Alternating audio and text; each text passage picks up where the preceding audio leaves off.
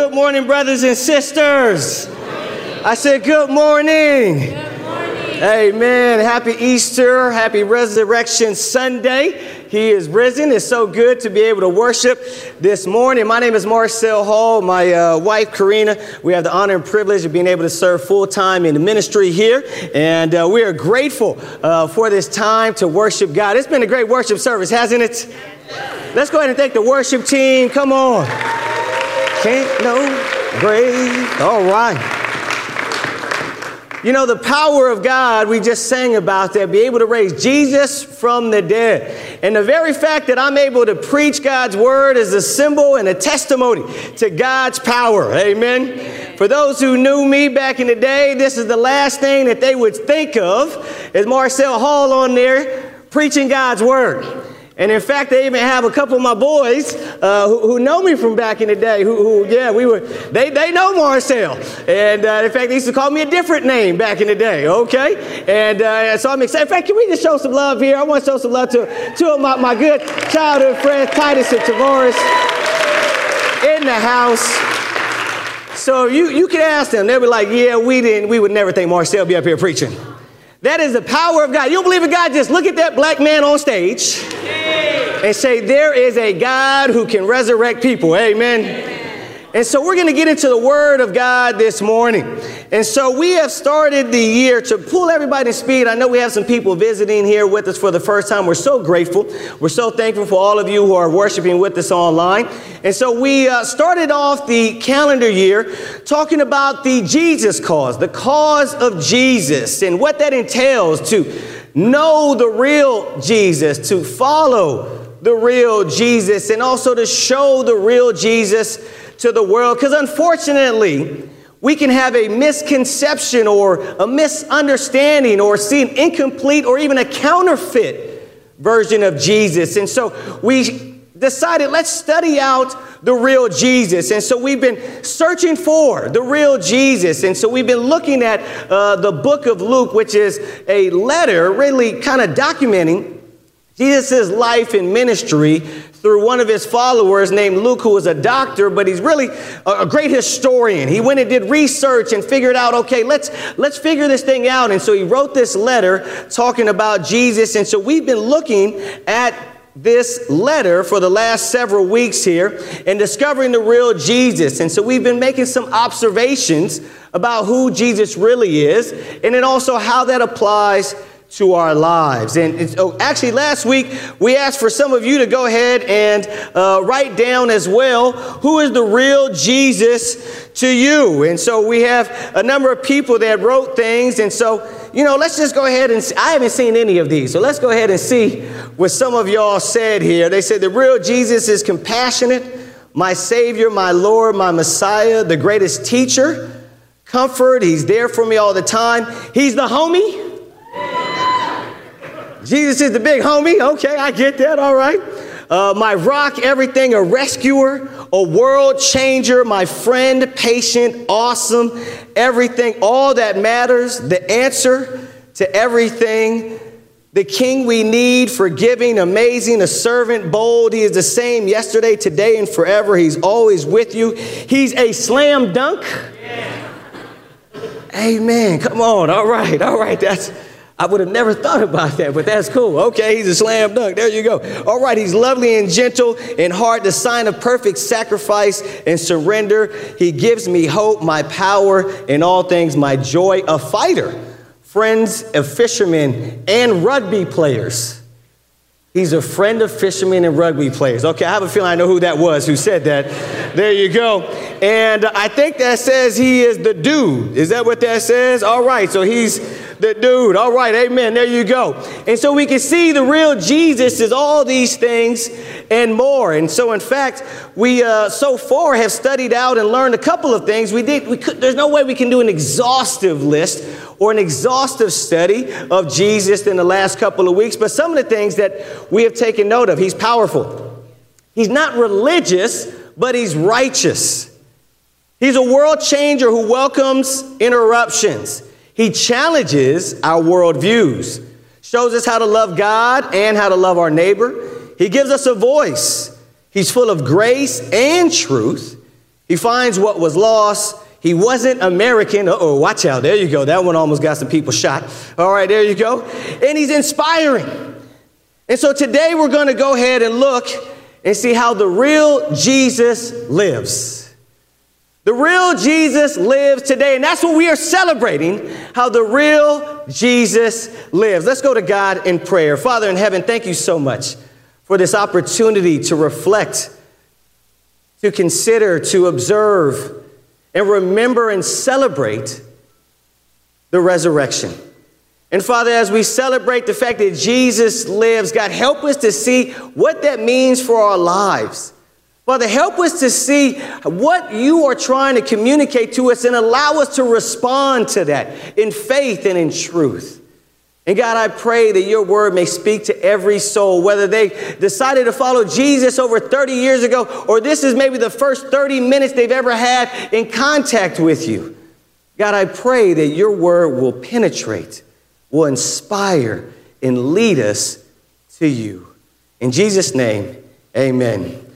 All right, well, if you could turn over in your Bibles to Luke chapter 24. If you don't have one, we're going to have some scriptures on the screen here.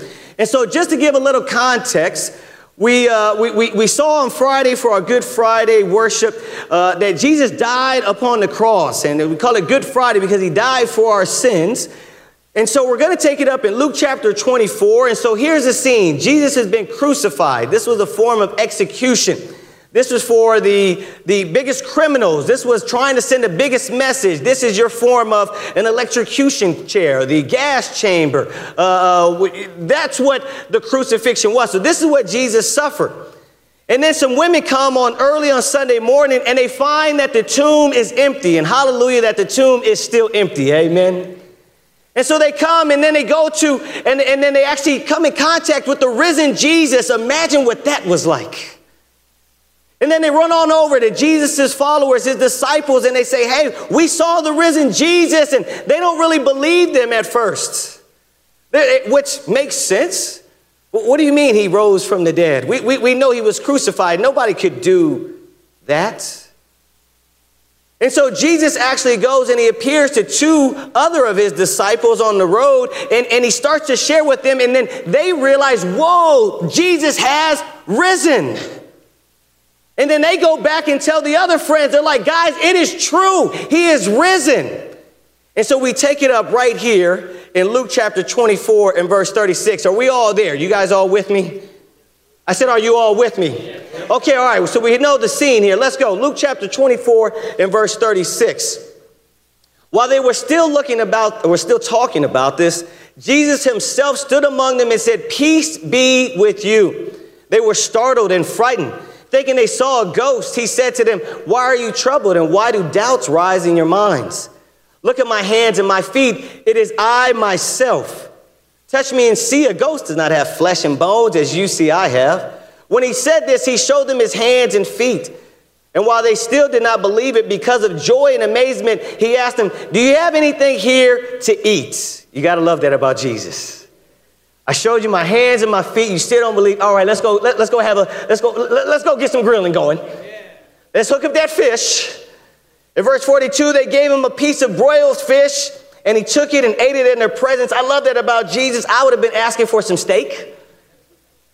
You got any ribs? I guess they would have did beef ribs back then. Okay, all right. And so let's continue reading. It says in verse 43, he said to them, this is what I told you while I was still with you. Everything must be fulfilled that was written about me in the law of Moses, the prophets, and the Psalms. Then he opened their minds so they could understand the scriptures. He told them, this is what is written. The Messiah will suffer and rise from the dead on the third day, and repentance for the forgiveness of sins will be preached in his name to all nations, beginning at Jerusalem. You are witnesses of these things. I'm going to send you what my Father has promised, but stay in the city until you have been clothed with power from on high. When he had led them out to the vicinity of Bethany, he lifted up his hands and blessed them. While he was blessing them, he left them and was taken up into heaven. Then they worshiped him and returned to Jerusalem with great joy, and they stayed continually at the temple praising God. We'll stop right there. There's a lot that we can go over, but this is Easter Sunday and we're reminded of the truth. We're reminded of this fact that the real Jesus lives, that he didn't stay in the grave, but that he rose from the dead and is now at the right hand of the Father in heaven. The real Jesus lives. You know, this is the basis of our Christian faith. It's the resurrection of Christ. It's not just that he died, because a lot of people died on the cross, but it's that he rose on the third day. The real Jesus lives. You know, the Bible reveals that there's over 500 witnesses of the risen Jesus. It wasn't just a few, but over 500 would testify that they had seen not a ghost, but the resurrected Jesus. And that's what we celebrate today. And so we have to ask this question, okay, if the real Jesus lives, what does that mean overall? What does that mean for my life? How should I respond to this? The first thing that this reveals is that the real Jesus then is divine. That means he is Lord, that he truly is the Son of the Most High God. He's not a historical figure like Alexander the Great, Aristotle, Cleopatra, Gandhi, MLK, Lincoln. He's not any of those. He's not a historical figure who just had an impact upon our world. The very fact that he rose from the dead means that he's divine. He's no common man like you and me. And he's not just some religious figure, but that he is divine, that he is the Lord, that he is the Son of God. It means he's not even one of the great heroes or one of the great prophets in the faith. He's not Abraham or Sarah, Moses, or even King David. He is the Christ. He is alive and he reigns in heaven. And he sent his Spirit, which dwells in those who would repent and get baptized and follow him. This also means that his word is true. That the words that he spoke weren't just opinion, but they were divine words. They were authoritative words. They were the words of the Creator. And it means his promises are true. For those who would place their faith in him, that means they could trust that Jesus' promise will be fulfilled in their lives and will lead to an eternal life. Can I get an amen? You see, the risen Jesus, the Jesus is alive. The real Jesus is Lord, divine, the Son of God. So then what should our response be if the real Jesus lives? If the real Jesus is the Son of God, he's divine, then how should we respond? Should we just come together on Easter, get together, sing a couple songs, and then leave and say, hallelujah, that's it? Or does it call for a different type of response? Here's what we can learn in 2 Corinthians 5. It says, for Christ's love compels us, because we are convinced that one died for all, and therefore all died. And he died for all, that those who live should no longer live for themselves, but for him who died for them and was raised again.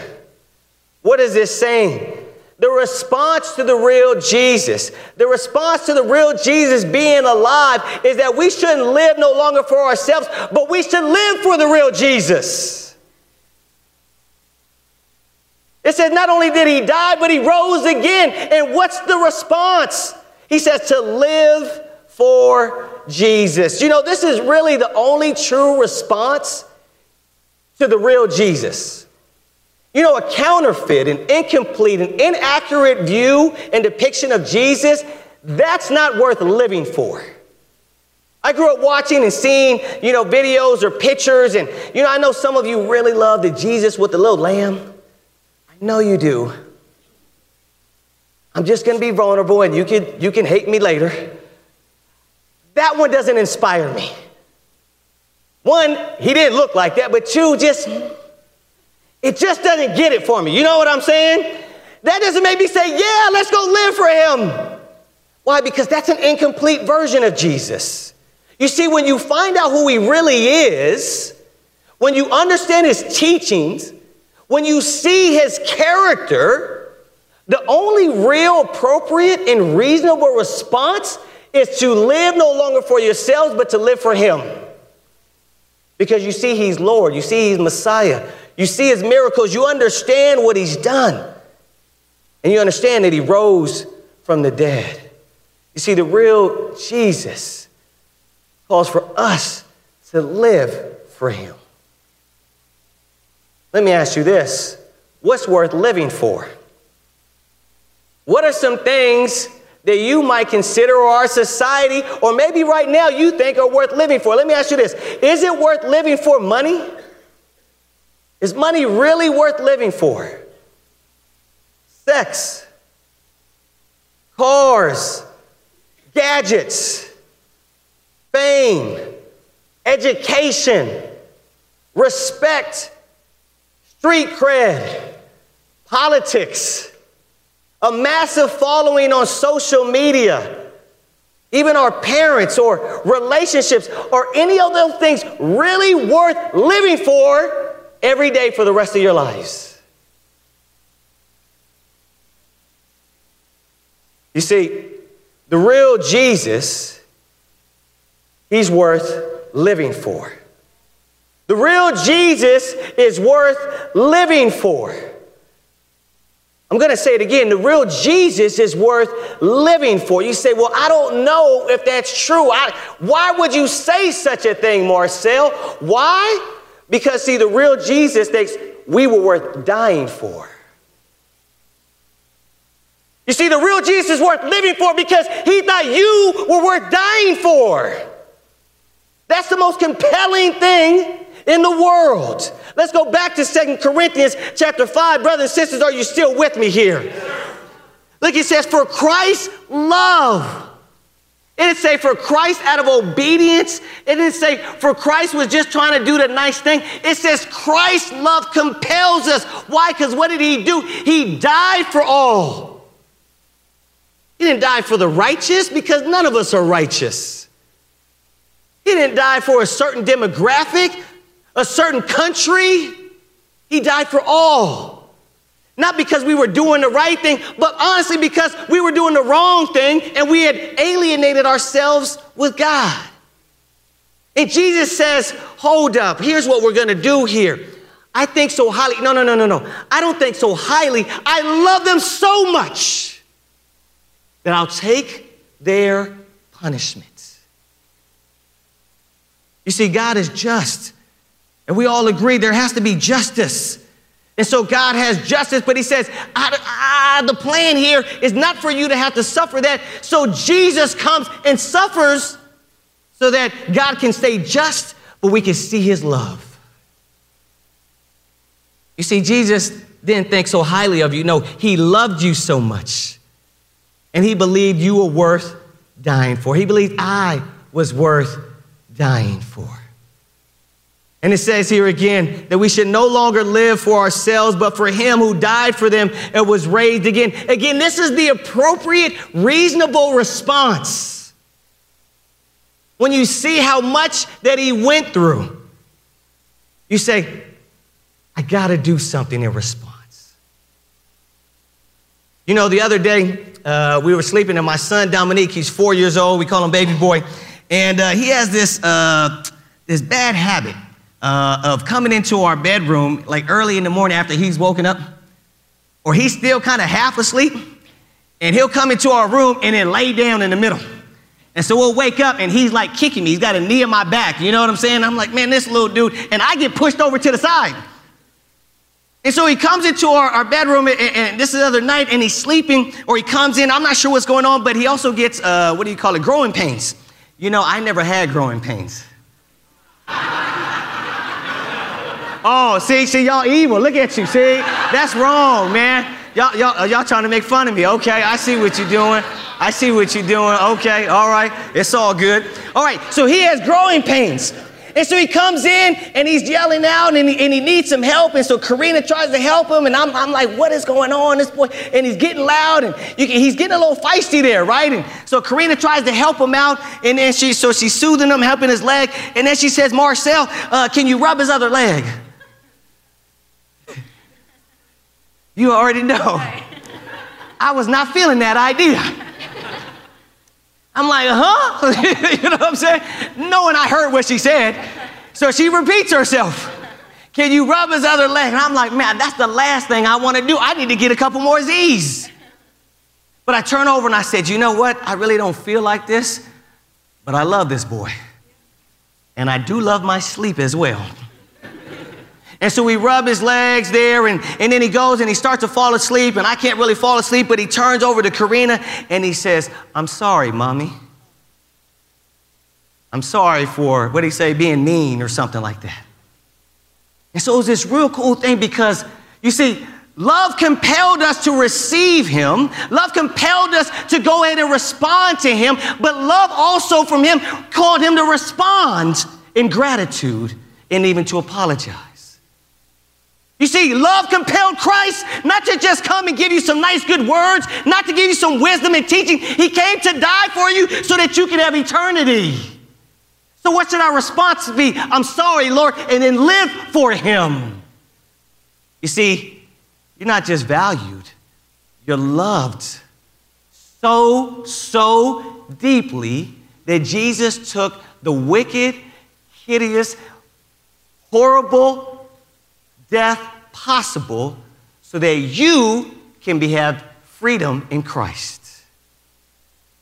You see, the real Jesus calls for a response, and that response is to live for him. He's worthy of committing our lives to, worthy of sacrificing for, worthy of denying ourselves of sin, worthy of following, worthy of trusting, worthy of persevering, worthy of even dying for as well. The real Jesus is worth living for because we were worth dying for. I also want to share this real quickly here, is that the real Jesus, he makes sense. What do I mean by this? Let's go on over to Luke chapter 24. Brothers and sisters, are you still with me here? It says, then he opened their minds so that they could understand the scriptures. You know, they also did this when he was talking with the two other disciples, and they were able to understand. And Jesus opens their minds so they could understand the scriptures. See, after his resurrection, he explains things and it starts to come together. It starts to go, oh, this makes sense. But Jesus also doesn't make sense of just the resurrection, but the real Jesus makes sense of life. Makes sense of how life should be. You know, God designed life, and so the life we all desire can be found only in Jesus. You see, we all desire things in our lives, don't we? We desire them, but see, the problem is we don't actually achieve, receive, or experience them to the fullness or the way God designed, because a lot of times the way we go after it is outside of God's will. So therefore, we actually shortchange ourselves in the things that we desire. But Jesus, being the author and perfecter of life and our faith, if we follow his path, we will actually experience the things that we desire in full. What are we talking about here, Marcel? Let's think about this. We all desire relationships. In some form or fashion, we desire to connect and be connected. Even those of us who are introverted, we desire still, and we need connection and relationships. But Jesus' example and teachings show us how to have and to keep meaningful, deep, reciprocal relationships. We desire purpose. We want to know, do our lives matter? You see, Jesus' example and teaching show us that our purpose is beyond consuming material possessions, it's beyond material gain, but that our original design by God is to be with God for all eternity. And he shows us how to truly have not just an impact, but an eternal impact upon our earth. Joy, truth, freedom, experiences, etc. They can only be found to the point which we truly desire through Jesus. You see, all of us have gone after these things in some form or fashion. However, what have we started to realize, or or we're now realizing, or we realized a long time ago, is that those other things simply don't work or satisfy. When we go after relationships, when we go after happiness or purpose or a life that matters outside of Christ, we realize that we always end up coming up short. Our own way, society's manual, leading to what? A society of what? Broken relationships, emptiness, being unsatisfied, facades that we are chasing after, being trapped and regrets.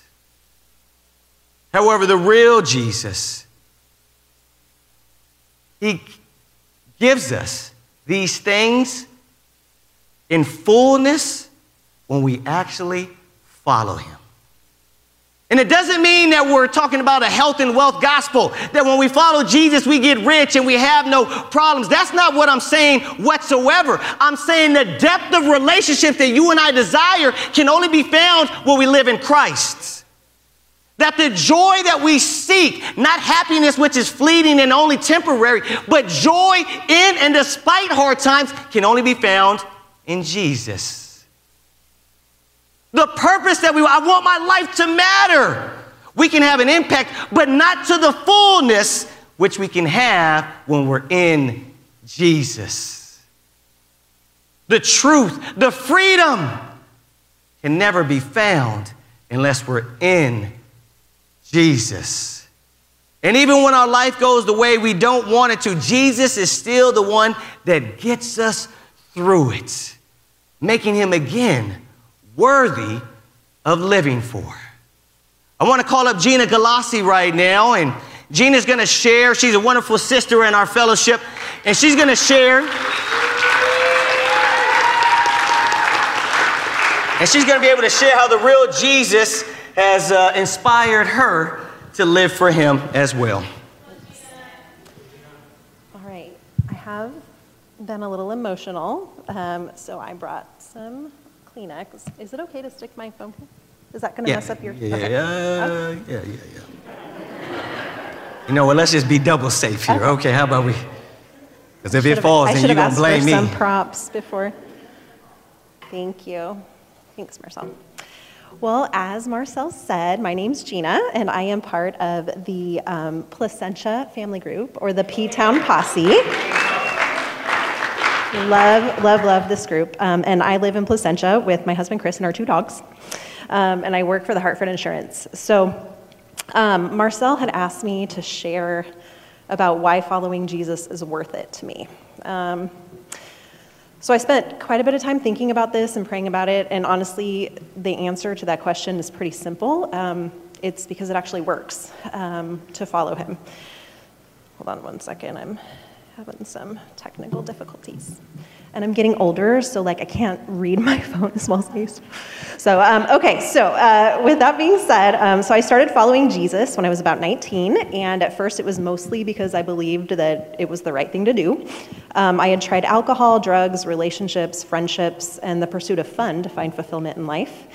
And all of those things just made me bitter, unforgiving, and more cynical and unhappy. Really only being reconciled to God brought the peace, joy, and freedom that I had searched for in life. So over the last 29 years, I've had periods in my life where I've been compelled by Christ's love and to live for him, and those times have been great, and they've been memorable and fulfilling. But I've also had times in my life where I've stopped living for Christ and lived for myself, and doing so has never really resulted in that peace and joy and forgiveness and contentment that I long for and that comes from living for Jesus. I've not had a perfect walk with God, but I have not given up, and I haven't stopped trying either. So God has used all the struggles and challenges that I've encountered while striving to live for him and follow Christ to train me, mold me, and give me the character I needed over the last few years to deal with some pretty tough life challenges. I've lost close friends and family members, and I've gone through cancer treatment. So I will say that as tough as those things were, I was able to experience them with faith, joy, peace, determination, and hope. But that's only because of Jesus. So in Luke chapter 6, There's a passage that says, "So why do you keep calling me Lord, Lord, when you don't do what I say? I will show you what it's like when someone comes to me, listens to my teaching, and then follows it. It's like a person building a house who digs deep and lays the foundation on solid rock. When the floodwaters rise and break against the house, it stands firm because it's well built." See, I told you. Knew this was going to happen. So this passage comes to mind a lot as I've been going through cancer treatment. I'm grateful for the ways that God has helped me to overcome and mature, and for every challenge that has been in my life. Overcoming, wounds of childhood, like debilitating insecurity. The fact that I'm even up here doing this right now is definitely God's power has worked in my life. Learning to become a financially responsible adult. Campus students, I'm sure some of you are trying to figure that out. Dealing with depression, growing and living in a disciplined life and in a disciplined way, and then learning how to have healthy boundaries in my relationships. Following his teachings through those struggles has truly given me a solid and deep faith, and after being diagnosed with cancer, I did not once doubt that God was near me or question his will for my life. I believed he would either allow the treatment to work and I would continue to live, or it wouldn't work and then I'd get to be with him instead. So either way, I felt resolved. Now, I will admit that I definitely had questions like, what choices did I make that caused this? Or is it just my genetics? Or, was there something else, But I didn't blame God for my circumstances. So here's what I'll say. One of the things that happens when we commit ourselves to following Jesus at baptism is we are added to God's family. So I think if we went around the room and asked everyone to give us the first few words that come to mind when they think of family, we would have a wide variety of responses because, some of us have had really positive, healthy experiences with our families, and some of us have had negative and painful ones. Following Jesus has enabled me to have authentic, deep, and healthy relationships with my brothers and sisters. There's definitely been conflict, differences of opinion, hurt feelings, and even betrayal over the years, but there's also been forgiveness, reconciliation, and love. So much love. So with that, I just wanted to thank all of you for your support and encouragement, because that really, truly helped me to get through the last couple of months and year, really. Whether it was a text or a call or dinner, flowers, surprises on my doorstep, joining Team Gina, doing the cancer walk with me, whatever it was, your prayers gave me strength, and they helped me to feel connected even when I wasn't able to come to the meetings of the body. And it also helped me to feel God's love and comfort. I knew he was with me every step of the way. I also want to thank my husband, Chris, who I would have probably never met had I not followed Jesus, because I met him here at church. And he has been just steadfast in his own faith. He's loved me and cared for me, and he truly was a rock for me and the best companion that I could have ever asked for on this journey that's been filled with appointments, needles, prescriptions, tears, pain, and exhaustion. So I love you, babe. So as a result of following Jesus, I have a lot of wonderful and great things in my life, and I've been blessed by God in many ways, and his power has changed me. But that doesn't mean my life has always been easy, and it's not always been easy for me to follow Jesus either. The real Jesus' love for me was shown through his suffering at the hands of men and death on a cross. So when I've felt like giving up, I've looked at him, and he did not give up. When I've not wanted to deal with painful things in my life, I looked at him, and he did not numb out. And I'm so grateful that he hasn't given up on me in my weak moments. His love compels me to continue to follow him, and I'm determined to not give up for as long as I can still make that decision. Thanks for listening. Amen. Great job. Great job. Amen. Amen. That's powerful. Thank you, Gina, so much for sharing that. We appreciate it. And so how should we respond, again, to the real Jesus living? I believe it's this, for us to turn or return to God. To turn to God. If you have never made a decision to follow Jesus, I want to encourage you that it starts with just a decision to pursue the living God. To make a decision to say, I just want to discover who is this real Jesus and be able to get some help and figure out who Jesus really is and how this love compels and how this love transforms. And as Gina says, how this love can sustain you through life's ups and downs.